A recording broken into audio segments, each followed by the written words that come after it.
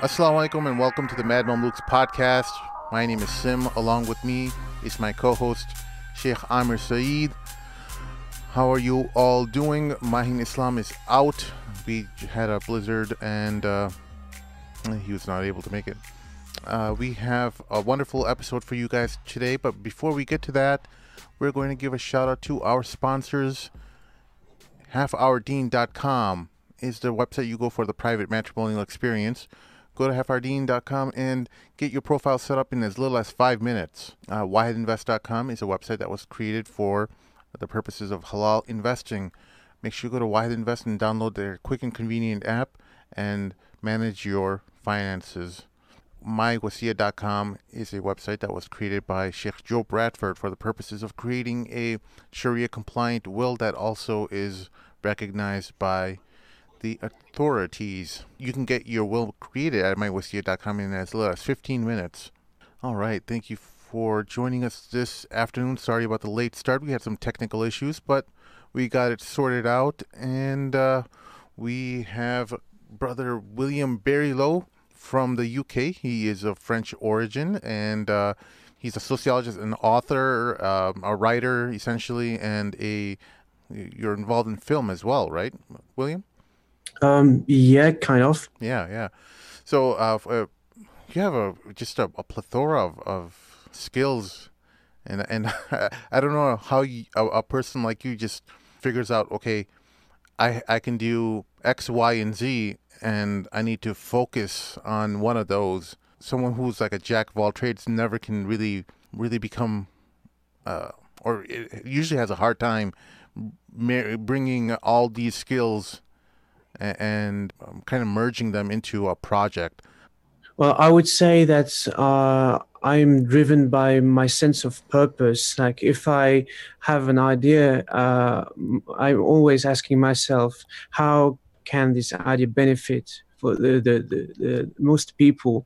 So I have to think not only how could I do things which are relevant to my field, the sociology, but also how can these ideas reach most people. And well, obviously, I started more than 10 years ago with like photography, and I found that visual media, uh, like uh, research, should go together with visual like media, because for obvious reasons, I don't see the point of writing books or articles for them to like take dust in some forgotten shelf in some library. Research has to have practical implication. It has to benefit society. It has to benefit um, people who are also at the being. I don't like this term, like researched upon. This is something like Europeans have been done like for like decades, centuries. But I like to talk rather about making research with people. So anything which is produced by academia has to serve like a community, society first and foremost. And this is, I guess, the logical and natural evolution of my thoughts. So how to illustrate all these complex topics, all these concepts, these like very strange long words that don't maybe mean anything at first sight, but they have to, because it's important, I think, to be able to name things so we can analyze them, know what's going on, and then talk about it in a much more easier way. So I just take it one step at a time. If I'm writing, I'm only focusing on writing. Then if I take the time to reflect on the videos or the visual content, then I'll work on it, and step by step. And it takes some time. It's not easy at all, but Yeah. I mean, this is what I feel is needed to be done. So you've had like a, a very interesting selection of places where you want to study. Like, for example, you want to study the Muslims of Poland. Like, what drives you, or what makes you want to study the Muslims of Poland? Because I didn't even know Polish Muslims existed. Um, because there's so much haram food in Poland. They like a lot of pork, you know? So, well, at least that's what our perception is, or of it, William. So, tell us a little bit about that. And How not only you. that, just to add to that, a lot of people when they talk about the Muslim world, they really don't talk about Muslims in Poland. Unfortunately, they either talk about the Muslims in UK, Muslims in France, Muslims in Right. Brussels, Muslims in America, Muslims in Well, Australia. No one really talks about that's Muslims in Poland. an amazing point because I didn't even. This is the first time I met someone of a French origin, white French origin person who is Muslim as well. So people, at least from the English-speaking Yeah. Muslim world, the UK, Canada, Australia, we haven't seen many of you guys. So tell us a little bit about that, William. At least your background and your selection process on how you end up picking Muslims in places to, Poland. yeah, Muslims of Poland to study. You know. Yeah. So first of all, just there is a place on the globe which hasn't been touched by Islam. So I think haram food or not, like any places in the world, you can find Muslims, and even if it might seem unexpected. So about my research process, I think it's pretty straightforward. I was born in France, but my parents are Polish, and so they flew from Poland. They escaped communism in the 80s. Then they settled in France. They came like for a very modest background. Like my dad, his parents. My granddad used to work in construction in this city of Poland called Piekareszanskie near Katowice and Silesia. So it's a very industrial region. My mom, her parents were farmers. She grown up in a village, and so they had to flee Poland in the 80s. And then I was born in France. My sister was born in France, and complex fearing because at the time in the 80s there was like a heavy and serious anti-Polish propaganda in France, and because I've learned about it during my studies in my masters, that Polish immigration in France back in the days, they didn't like Polish people because they found they were too religious. And even if that's not true for like all the people who came to France, but well, my parents wanted me and my sister to completely assimilate, to give us English sounding names. So my name is like, it was not like a Mariusz or Tomek, it's a William, because they wanted me to blend. They didn't teach us Polish because they wanted us to only speak French. And well, they realized later that they made kind of a mistake because we were learning French at school anyways. And we asked them, my sister and I, for them to speak Polish with us so we can like get back to our roots. And when I embraced Islam, which was more than 10 years ago, so I still have family in Poland. Like I have an uncle, a few cousins, and back in the days, my grandma on my mom's side was still alive, and I wanted to see her because I think it was the grandma which was like closest to me. But after I embraced Islam, of course, I was asking myself the question: so, where will I be able to pray Jummah if there was any place like this? Where will I be able to find food if I needed to eat on my own? And then, naturally, as anyone else would do, I Googled Muslims, Islam, Poland. And that, my own surprise, I found that you have Muslims families settled since the 14th century in Poland. So it came as a surprise because they are still like 0.01% of the whole population. But I just like found that Poland has this immense history where Muslims were actually an officially recognized minority when it comes to the Tatars. These are the original Muslims who came from Crimea and Turkey, and so they were officers serving the Duke of Poland-Litvia at the time to defend the country against like the Germans. And as a reward, as an act of gratitude, the Duke granted all the Tatar officers a piece of land and the right to practice their own religion. So you can still find nowadays in the northern parts of the country mosques which are built entirely of wood and which are 200, 300 years old. So there's a massive heritage over there. That's amazing. So, what kind of population would you put Muslims in Poland at? I mean, are they under 1 million, or maybe much more less than that? When I did my documentary, which you can find is freely accessible on YouTube, I think I stumbled upon the figures of maximum 40,000 people in a country which has 40 million inhabitants. And what's the name of your documentary? Sorry. On YouTube, you just type Polish Muslims documentary, and it will come up on the results. Very cool. So yeah, it's very small and also very, very diverse, because of course Poland has entered the European Union in 2005. So not only you have have become like a minority within the minority, but also you have lots of people who came from Turkey, North Africa, South Asia, the Middle East, and of course lots of Poles, Polish men and women, and mostly women embracing Islam in Poland. And generally, like if you meet with some Bosnians or Albanians, a lot of them find similarities, or they kind of look up to the Turks, right? And some of them may be able to speak some Turkish. I met some Albanians that know how to speak a little bit of Turkish. Is that the same thing with the Polish Muslims? Do they kind of find similarities with the Turkish Muslims? Well, the Tatars, they had a huge Turkish influence, of course. Yes. But now, because now in 2019.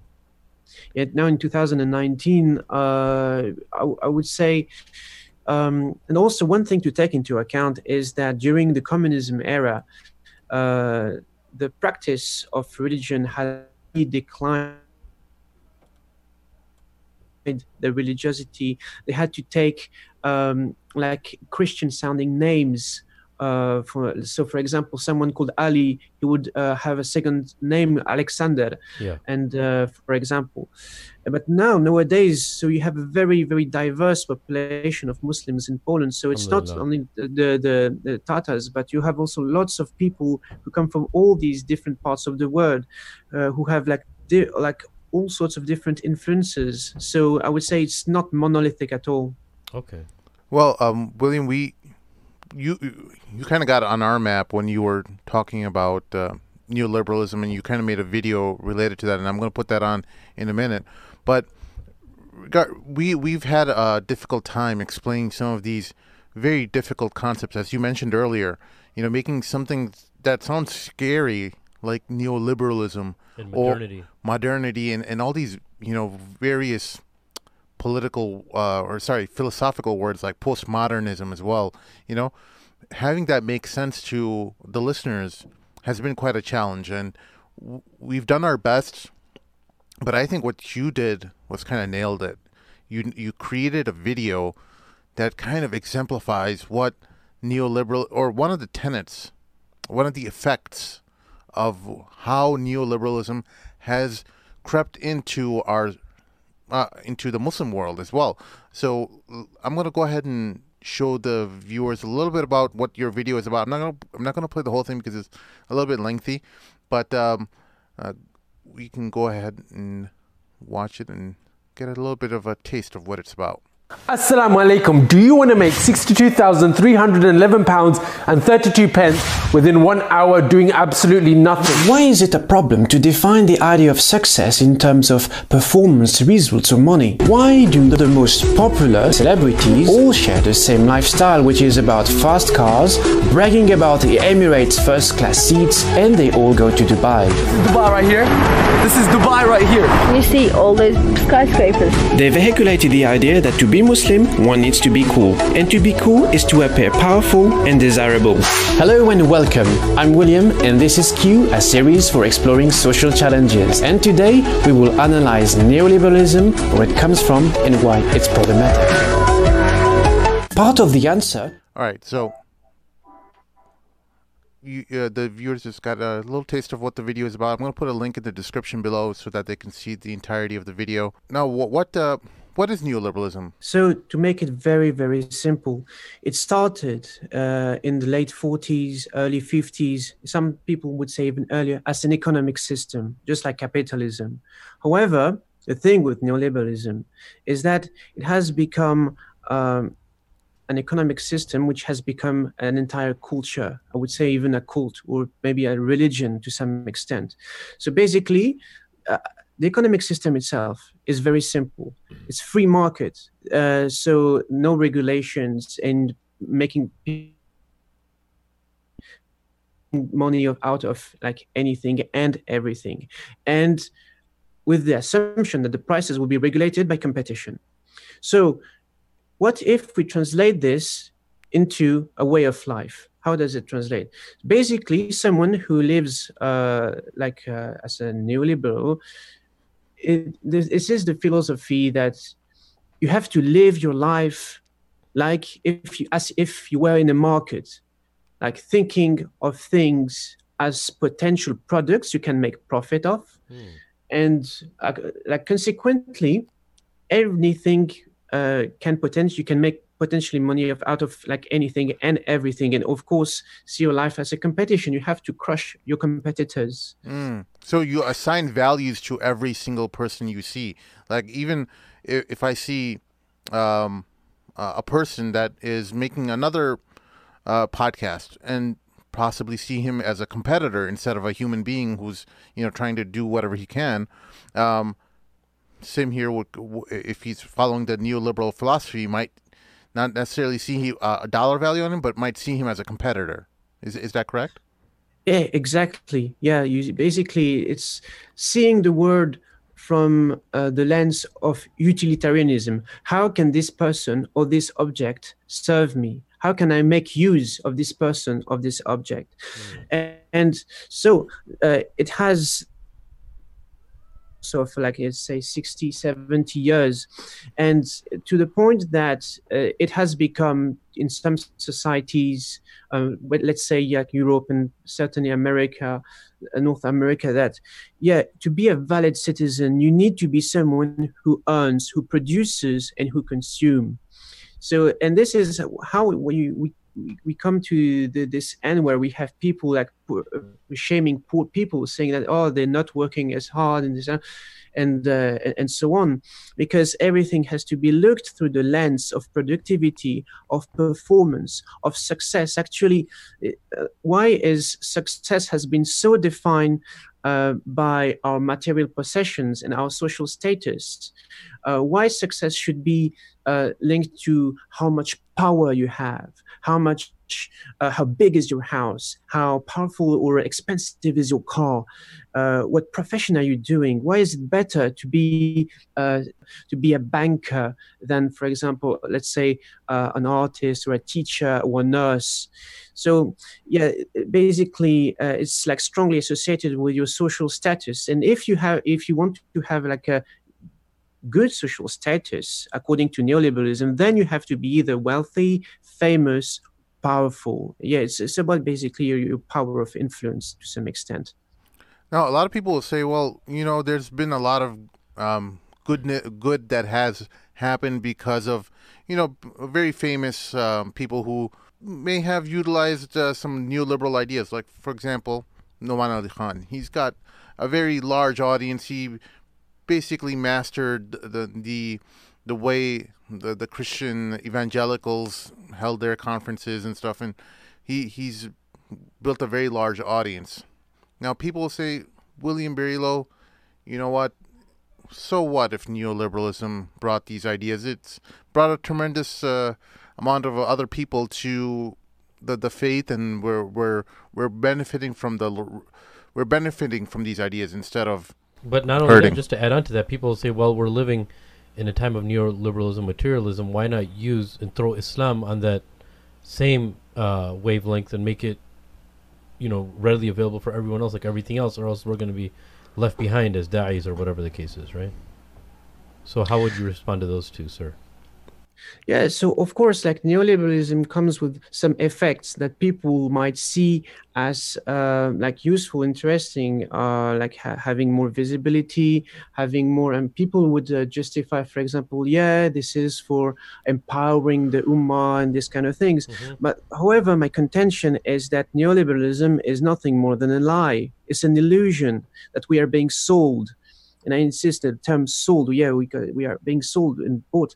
So because I would say very similarly to a religion, whereas in Islam, so we are told that yeah, if we do behave like this, we do this and do that, so we can either go to Jannat or Jahannam, so hell or heaven.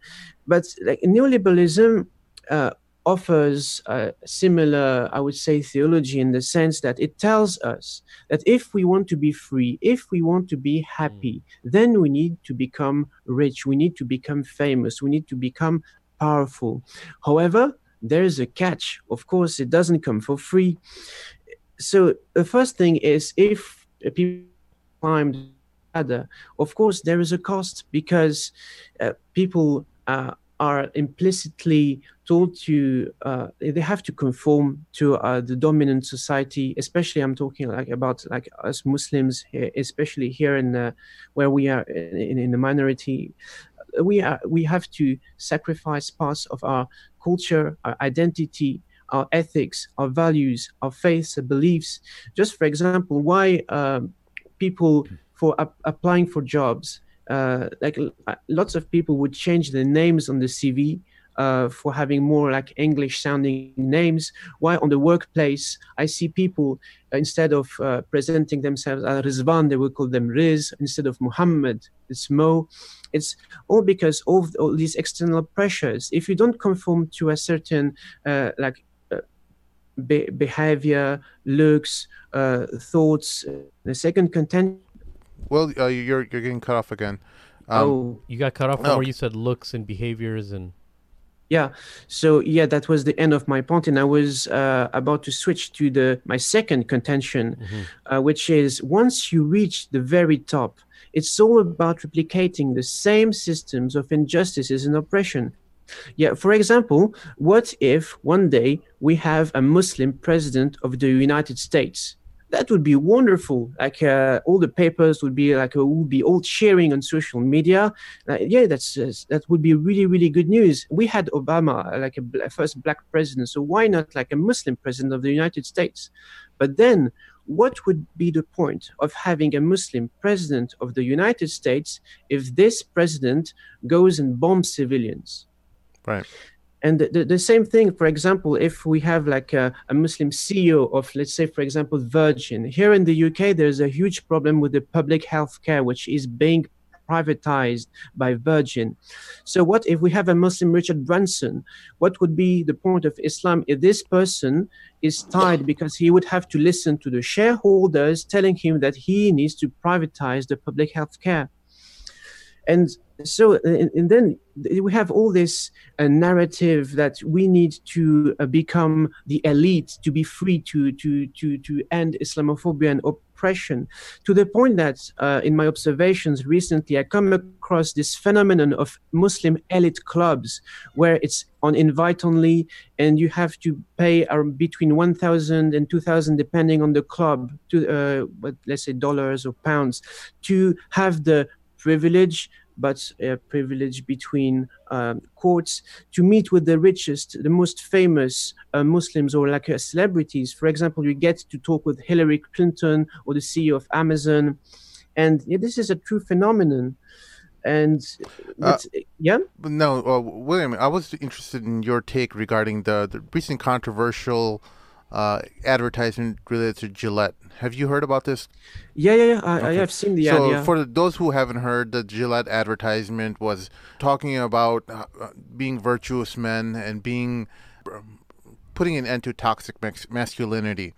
Is there a correlation we can make with regards to how Gillette utilized toxic masculinity to further their message and to enhance their brand and kind of social engineer people to get to talk about their commercial, and as well, do you see a correlation there or no? Yeah, completely. I mean, the thing is, I think most people got it right when they spotted that Gillette doing all of a sudden an ad about toxic masculinity and so on. So I think people got it right when they like immediately uh, noticed that yeah, it's a company, a neoliberal company trying to tap into another market with trying to change its brand image. So it's all about images the companies display and the words they're using. For example, let's just talk about like the words people use nowadays on social media to promote products. We are talking about influencers, which are in fact like marketers, advertisers, but we prefer to call them influencers. We call people explorers, whereas like the only thing they are is like individual tourists. And again, this we have hijacked words like, for example, the coolness. If we read books like maybe you heard about Muslim cool from Suad Abdul Khabir. So she says how cool was first in like coined by black Muslim Americans about being proud of themselves, self-love, being unapologetic and confident about who they are. But now being cool is yes, someone who goes into like 5-star resorts in Bali, like anything that resorts, yeah. like locates you close to centers of power like wealth, fame, and so on. Okay. And yeah, and one final note about this, like a very subtle tweak of words. Nowadays, we are the community, they are pushing each other to become leaders. But again, my contention is, do we even have this concept of leadership in our tradition? Because when we think of a leader, who do we think of? It's this like sole person, usually male, like the president of the United States, a general in the army, or a CEO who is just crushing competitors and using his strength, his power, his intelligence to solve problems by force and getting all the merits by himself. But if we look at our Sunnah, at the life of the Prophet ﷺ, we remember the names of the companions, we remember the names of the wives. He was never alone. He would take decisions by consultation. Of course, he was a warrior. He had to defend the community through wars, but he had this amazing soft power, able to turn enemies into solid allies and friends. And this we completely forget, because in Islam we have this notion of khalifa, being a caliph. And what is a caliph? Is someone who is a steward. It's not someone who dominates. It's someone who takes care of the people around him. And I think we have lost this like differentiation. And I think we would really win at like remembering like what our tradition would say about like leadership and influence and power. So in terms of unwinding the effect of neoliberalism, is it even possible? Because it seems like the most logical way for a business to operate is utilizing all the vehicles that society is offering it.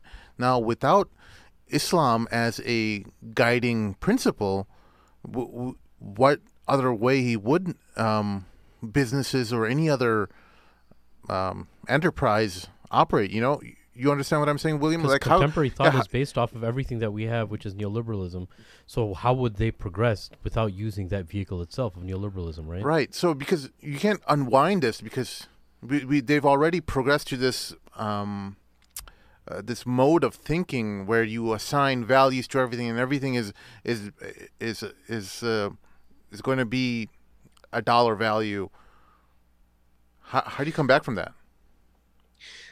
I'm not sure that there is a solution as simple as coming back, but I trust that people will soon realize that the dangers and also the consequences it has, because you cannot like turn 1.6 billion of believers into 1.6 billion of consumers all of a sudden without consequences. And also this narrative that to be accepted in the society, we need to be economic actors and nothing else. Because it has like direct serious consequences of, for example, mental health. You are supposed to be someone in the workplace, at school, at university, and then, but you are like someone completely different. And let me take this very important example in marriage and the relationships. Because why has it become so hard to find a partner nowadays? It's because we have embraced all the expectations that the dominant society like imposes on us. And people, even if they're Muslim, they would reject people for like all sorts of random reasons. Like I have a friend, like, you know why he was rejected? It's just mad. Let me tell you, actually, it's a very short story. So I have a dear friend, and he is like a psychologist working for public healthcare. And he was once talking with someone for the purpose of marriage. And finally, he gets invited at the parents' house. And so he's from Indian background, the family is from Indian background. And then when he enters the house, and the dad, like he's professor in genetics. So you expect like top-notch scientific knowledge, like someone who is able to think critically, top-notch etiquette. But then when my friend enters the house, the dad, even before saying salam alaikum, the first thing he asked my friend, are you Pakistani? I don't want my daughter to marry a Pakistani. So my friend, he says, cool, calm down. My parents are Indian and so on and so on. But it doesn't end here. The dad looks out of the window. He looks back at my friend. Then all of a sudden he says, get out now. So you can imagine my friend like gets really, really confused, not knowing like we haven't even started. What is happening? And the dad then says, I don't want my daughter to marry someone who's got less than a Mercedes. And my friend has had a Vauxhall. I mean, I guess in America it would be the equivalent of a Ford or like a low quality car. And yeah, this is just like horrible. Why have we put this kind of expectation and standards in the community? And so what if our parents, like even if I think of my own parents, they pushed me and my sister to become like bankers, engineers, because I understand they came to France with like no money, and they wanted, for them, they were believing that money and wealth and good income would be synonym of security, safety, stability. But then the question is, what if we don't want to be rich or to do these professions? What if we don't believe that we will be happy doing these or becoming rich? What even we have experienced in our own lives that no money or this kind of like high earning profession doesn't equate like happiness? And this is why I guess we have such an epidemic of mental health in the community. I see people ending up in relationships with people they have chosen because of their looks, because of their income, and they end up completely depressed. They are arguing each day, and like even some of my friends, one marriage, they're thinking of suicide sometimes. And like what kind of a society is like which like pushes people like to think about killing themselves? And I think there's a real problem, and people at some point they will realize it and notice that there's something wrong with like how the system works. Well, the whole idea is that it seems like everyone is being pushed to chase their next instinct. The more you satisfy whatever is your next inclination towards anything, whether it's partying or whether it's sex or whether it's vacations or whatever it is, but you are essentially becoming a slave to your desires. Exactly, yeah.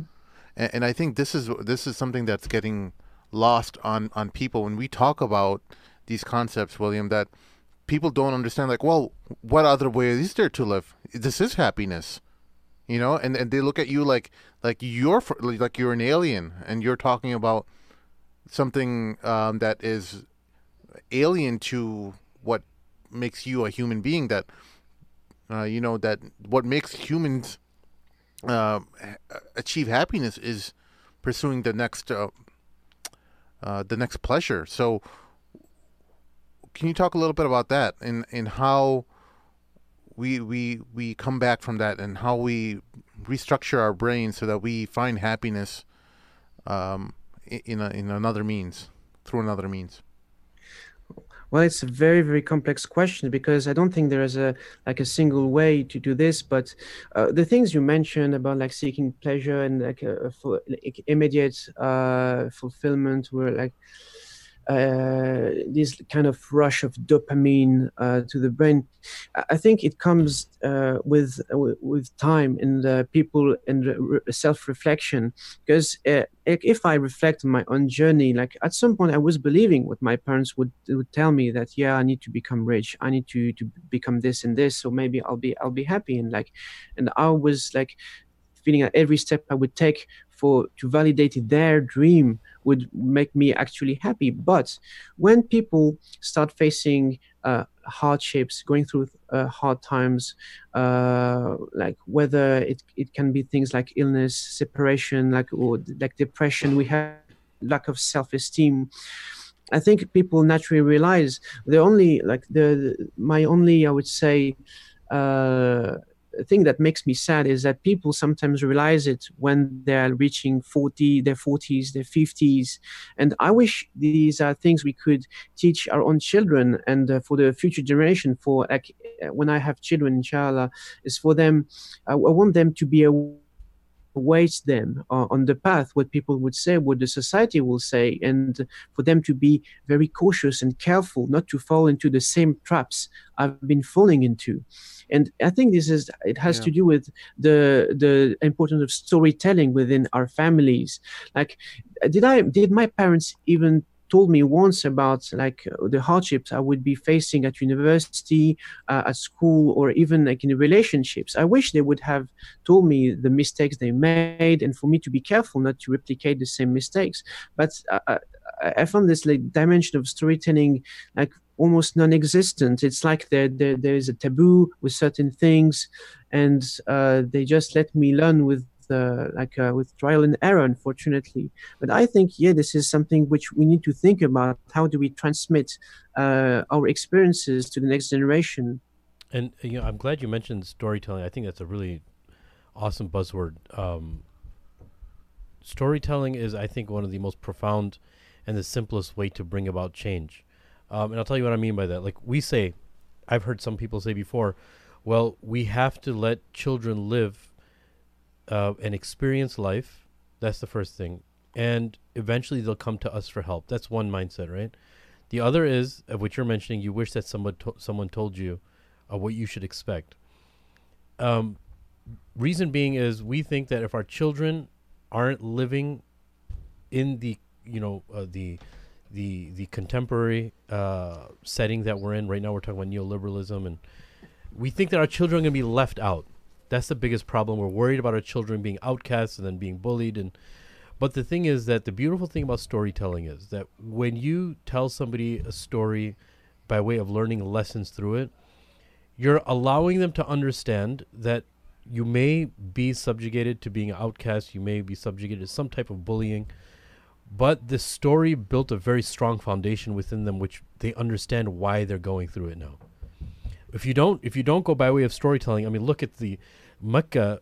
One of the reasons for the themes of Mecca, of the revelation of the Quran, was stories of the prophets to Muhammad ﷺ that came before. Right? We know that Allah Subhanahu wa Taala in the themes thematically focused on aqidah, belief, everything that entails belief. Also focused on not tipping the scales, changing certain habits they had, like burying the daughters, but also a big portion of that was giving elaborate stories, right, to Muhammad ﷺ to strengthen his resolve, because stories are going to be something that they stick with you, and they actually have a profound way of building concepts within you without intentionally building concepts, right? They build concepts within an individual, and they make them very strong, and they're able to withstand any type of hardship, whether it be social, emotional, physical, because it's those stories. And that's what Allah, look at Surah Yusuf. It's the entire story of Yusuf alayhi salam from beginning to end. A lot of surahs, when they include stories of the prophets, it'll be like a portion here, a portion there. And that's because, and when Allah subhanahu wa ta'ala calls it the best of stories, it means that we're going to learn the best of lessons, and it'll strengthen us the most if we look at it properly, the way it's supposed to be looked at, right? So when you said storytelling, I think that that's something that's so underutilized. Everyone loves hearing stories. Everyone loves stories. Yeah, what you say is extremely, extremely important, because like going back to neoliberalism, one of the contentions I have is what role models do we take nowadays? Mm-hmm. And I hear like so many people saying things such as, "Oh, we need a Muslim Mark Zuckerberg. We need a Muslim Richard Branson. Oh, we need a Muslim Rupert Murdoch." And I'm tempted to tell them, man, do you know who is Rupert Murdoch? Like one of them. Like, And we have those, by the way. They just don't know those names. We have people like Walid bin Talal and them, and they're part of the machine. Yeah. And my point is, why don't we say, oh, we need a British or an American Al-Ghazali, a British Ibn Sina, a British Malcolm X, or an American Rabia Al-Adawiya? And why don't we look at like the even like this, the very sirah of the Prophet Sallallahu Alaihi Wasallam? Because the Prophet Sallallahu Alaihi Wasallam, he used to struggle. He had so many different struggles that he overcame in many different ways, and we have so much to learn about this. And there is, I mean, alhamdulillah,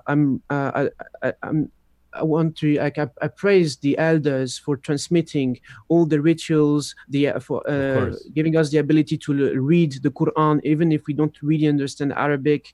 But I think now we also need to put more focus on adab and etiquette, because even if we take the story of the revelation chronologically, first, there was not like the prayer. It didn't came immediately. There was not zakat, no fasting. First, after the oneness of God, it was good behavior and taking care of the vulnerable in the community. And I think this is also something which got lost because neoliberalism, again, if it works together with racism, with Islamophobia, white supremacy, and all these things, all dominant systems, basically, they work in parallel. And as a consequence, I think one of the things that make me really sad is that we are losing the ability to listen to pain, to vulnerability, to suffering, and except, of course, if it's like marketed and commoditized in the right way, there will always be these kind of things. But I just mean about people around us. Like, for example, just last night I was chairing a panel about masculinity versus prophetic. Masculinity versus what? Hyper masculinity versus prophetic masculinity. And in this kind of events, you have people who come with a lot of trauma, and it's same though, like events around like for example, being Black and Muslim in the West. Like people, the problem is like the dominant society wants us to deny the trauma of others and makes us completely blind to their suffering. So we just stay in our corner looking at our own selves.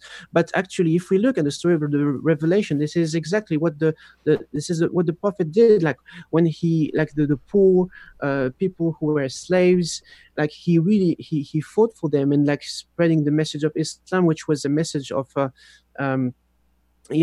first being like compassionate. There's a reason why when the attributes of Allah subhanahu wa ta'ala, the very first which come at every prayer is Ar-Rahman, Ar-Rahim, like most merciful, most compassionate. I think there is a reason for that. And I think it's also one of our biggest strengths for us not to forget that we have people suffering around, and that this society is designed for us to be blind to all these things, for us to be comfortable, consume, produce, forget about the others, take care of your own self, be rich, be famous, and you'll be eventually happy. But it doesn't tell us that the happiness of our own selves cannot be dissociated from the happiness and the well-being and the safety of all of us around in the community.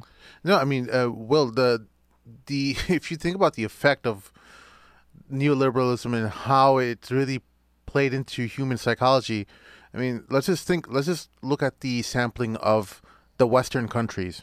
It has created Western countries. We can easily say that in terms of history, they are the most richest countries in the history of man in terms of the availability to food, shelter, water, and resources, heat, are basic needs.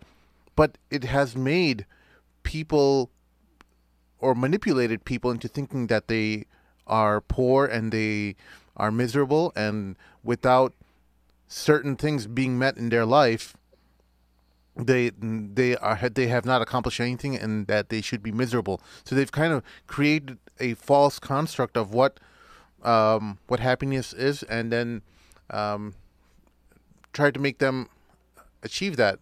And I think if you look at least the history of how humans operated, it seems like humans were just content or happy with the food that they were able to gather, and having shelter and not having war. And now it's become all these things that you need to have. At least from the video that you saw, Consumption and materialism. you saw all these Muslim personalities from YouTube showing off their nice cars, showing off their money, showing off their all the wealth that they've acquired, and trying to tell you, like, in order for you to be successful, and they've defined success with those measurements, and they've said, in order for you to be successful, this is what you need. And it shows them all laughing loud and smiling. Having a good time, living in a very ecstatic state. Yeah. They're in luxury airplanes and things like that, and they've made they're essentially poisoning the mind. And I'm not saying they're horrible people, and they're doing it intentionally. They're part of the machine. They've just and to some extent maybe we are as well. But how? I guess what we want to understand now is, how do we move forward, and how do we start reaching this contentment? Maybe is it working out? Is it are we? How do we get our dopamine in a healthy way rather than these temporary fixes? Yes. Yeah, very, very important.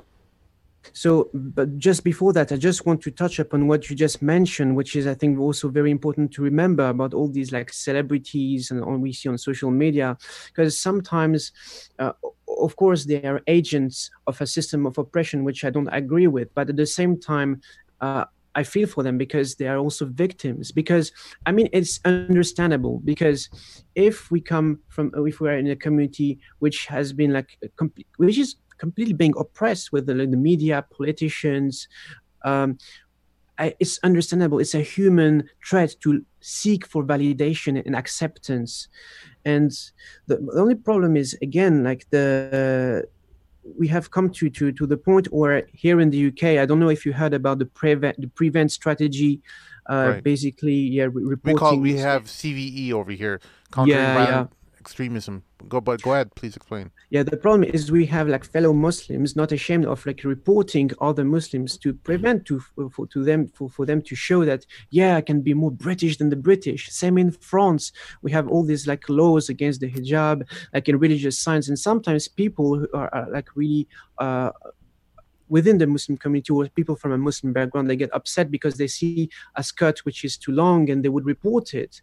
And so as I somehow understand where it comes from, but as it makes me think, of this guy in the Matrix who stays in the Matrix because he loves so much the taste of the steak. Yeah. So he will make a deal with the agent. No, I'm staying. It's and he, of course, and we see him like killing others. So, but very rightful. I think the question is like, we know what's going on. We know what's.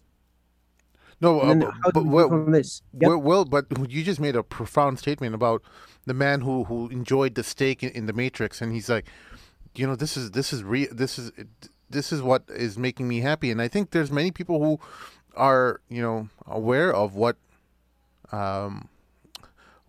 they have become, but they're just like, what, I'm enjoying this right now. I'm willfully. They're making a cognizant choice to kind of stay in this matrix. Yes, and actually, because I've interviewed people who are making a living out of YouTube or Instagram, and the problem is they are aware they're caught in a trap, a game of numbers, because they don't like it, taking pictures of their food, like making Insta stories about their day. But they told me that they have to do it because otherwise they will lose followers, and if they lose followers, so the brands will not be interested in making a deal partnership with them.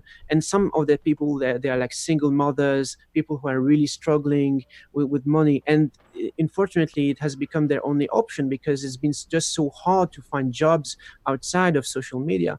But back to your question of what can we do, what would be the further steps. And I would like for this to recall like one of my favorite thinkers ever. Her name is Bell Hooks, and she talks about margins as spaces of infinite possibilities.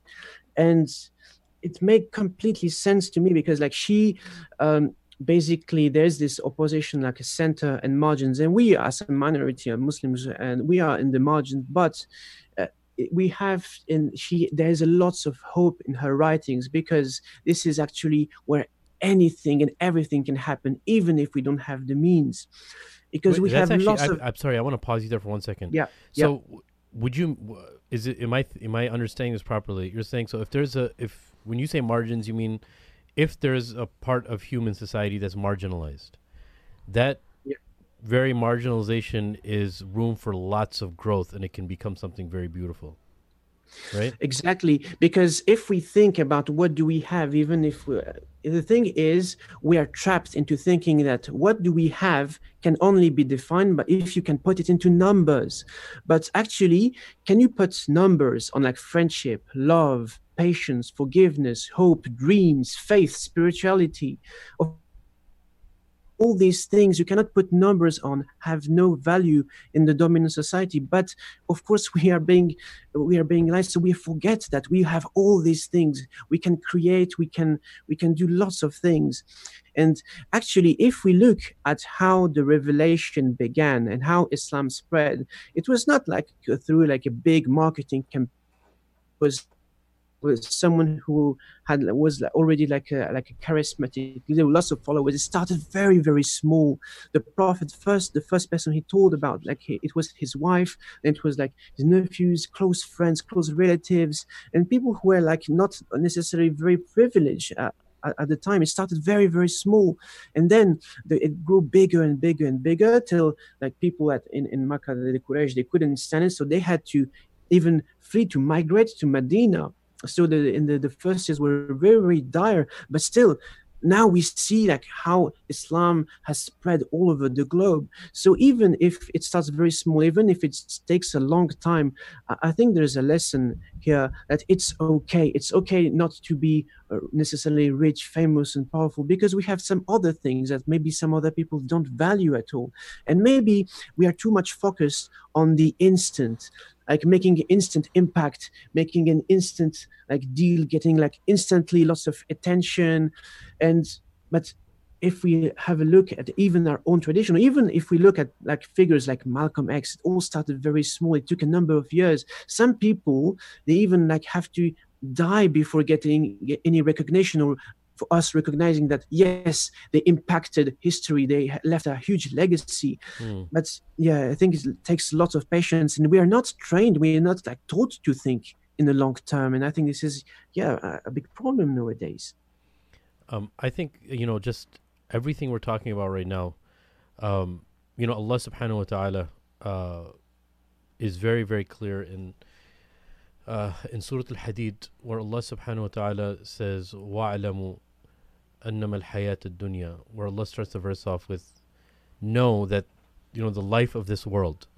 And he doesn't say inna, he doesn't start off with something indeed, he says wa'alamu. And that lets us and leads us to believe that this is a knowledge that people will be forgotten, or something you have to teach people over and over, that this world is nothing but play.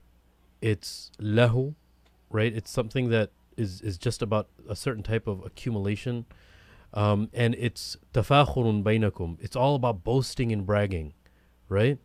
And watakathurun, and just accumulating lots and lots, and having lots of children. Because back then, the more children you had, like Walid ibn Mughira, for instance, I think he had 10 or 11 boys, and he used to walk wherever he went as if he's walking with an army. It's like his own little tribe amongst his tribe, and that was a sign of arrogance, right? But Allah subhanahu wa ta'ala, in that very verse, he is it's such a simple. It's everything we've been talking about right now. So Allah talks about the life of this world is just a small play, and it's all about boasting. It's all about accumulating and showing people what you have.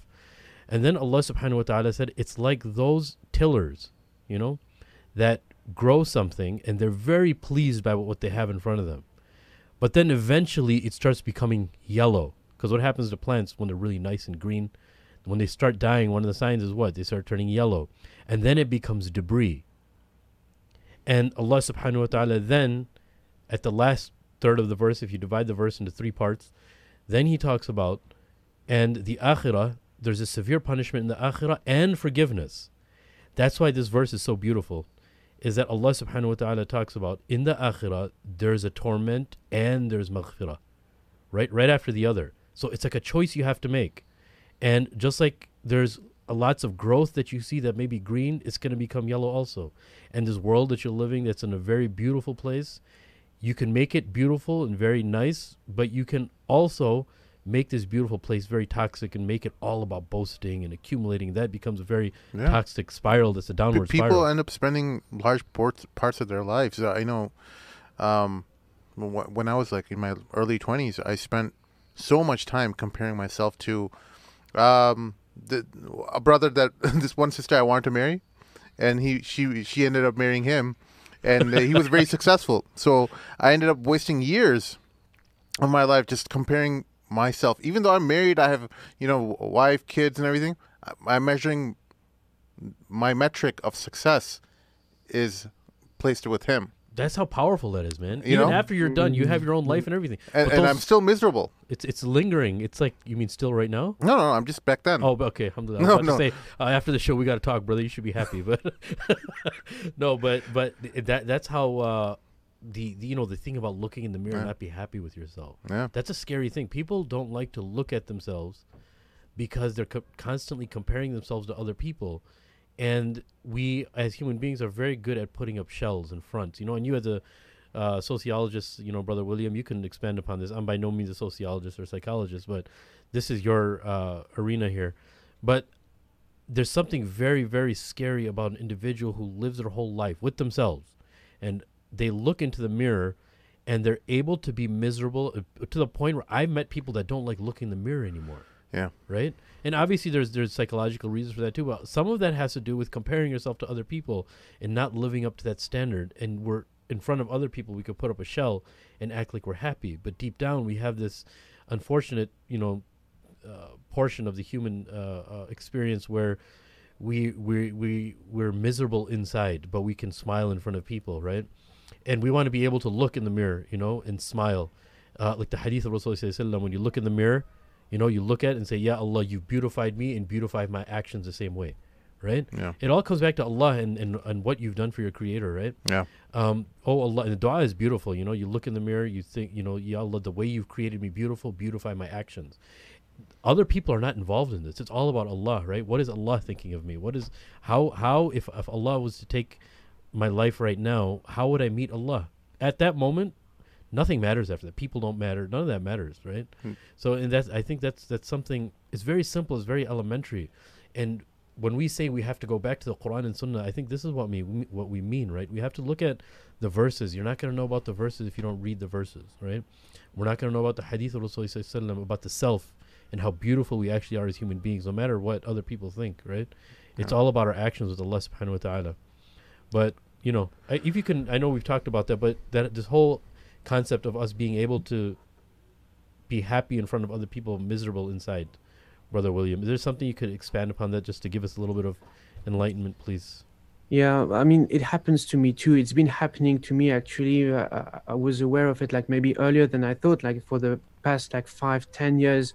And I think it's completely normal because we have to think about this society is built upon the production of pain and so we are seeking validation. We are comparing us to whoever is in power, whoever is celebrated, who is given a platform under these expectations. So, and actually on that, maybe you've read like recent articles where even the people at the very the founders of Facebook where at the very beginning they admitted that they have designed social media for us to feel inadequate and seek validation. Like the person who designed the like button on Facebook, there you can Google it. He like openly talks about this. But now he regrets it, and so what are we experiences is completely normal.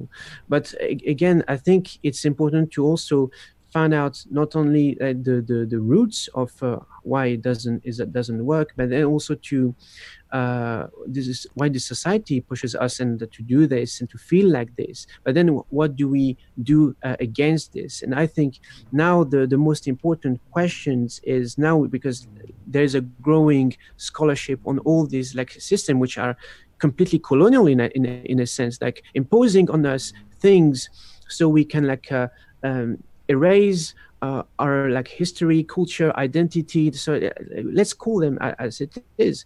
But then how do we heal from this? How do we rebuild? How do we build our self-esteem? How do we become confident in our skills, in our knowledge? Because like as Bell Hooks says, like margins, space of infinite possibilities. We have people in the community, mashallah, they have the skills, they have the knowledge, they are like, capable of like everything.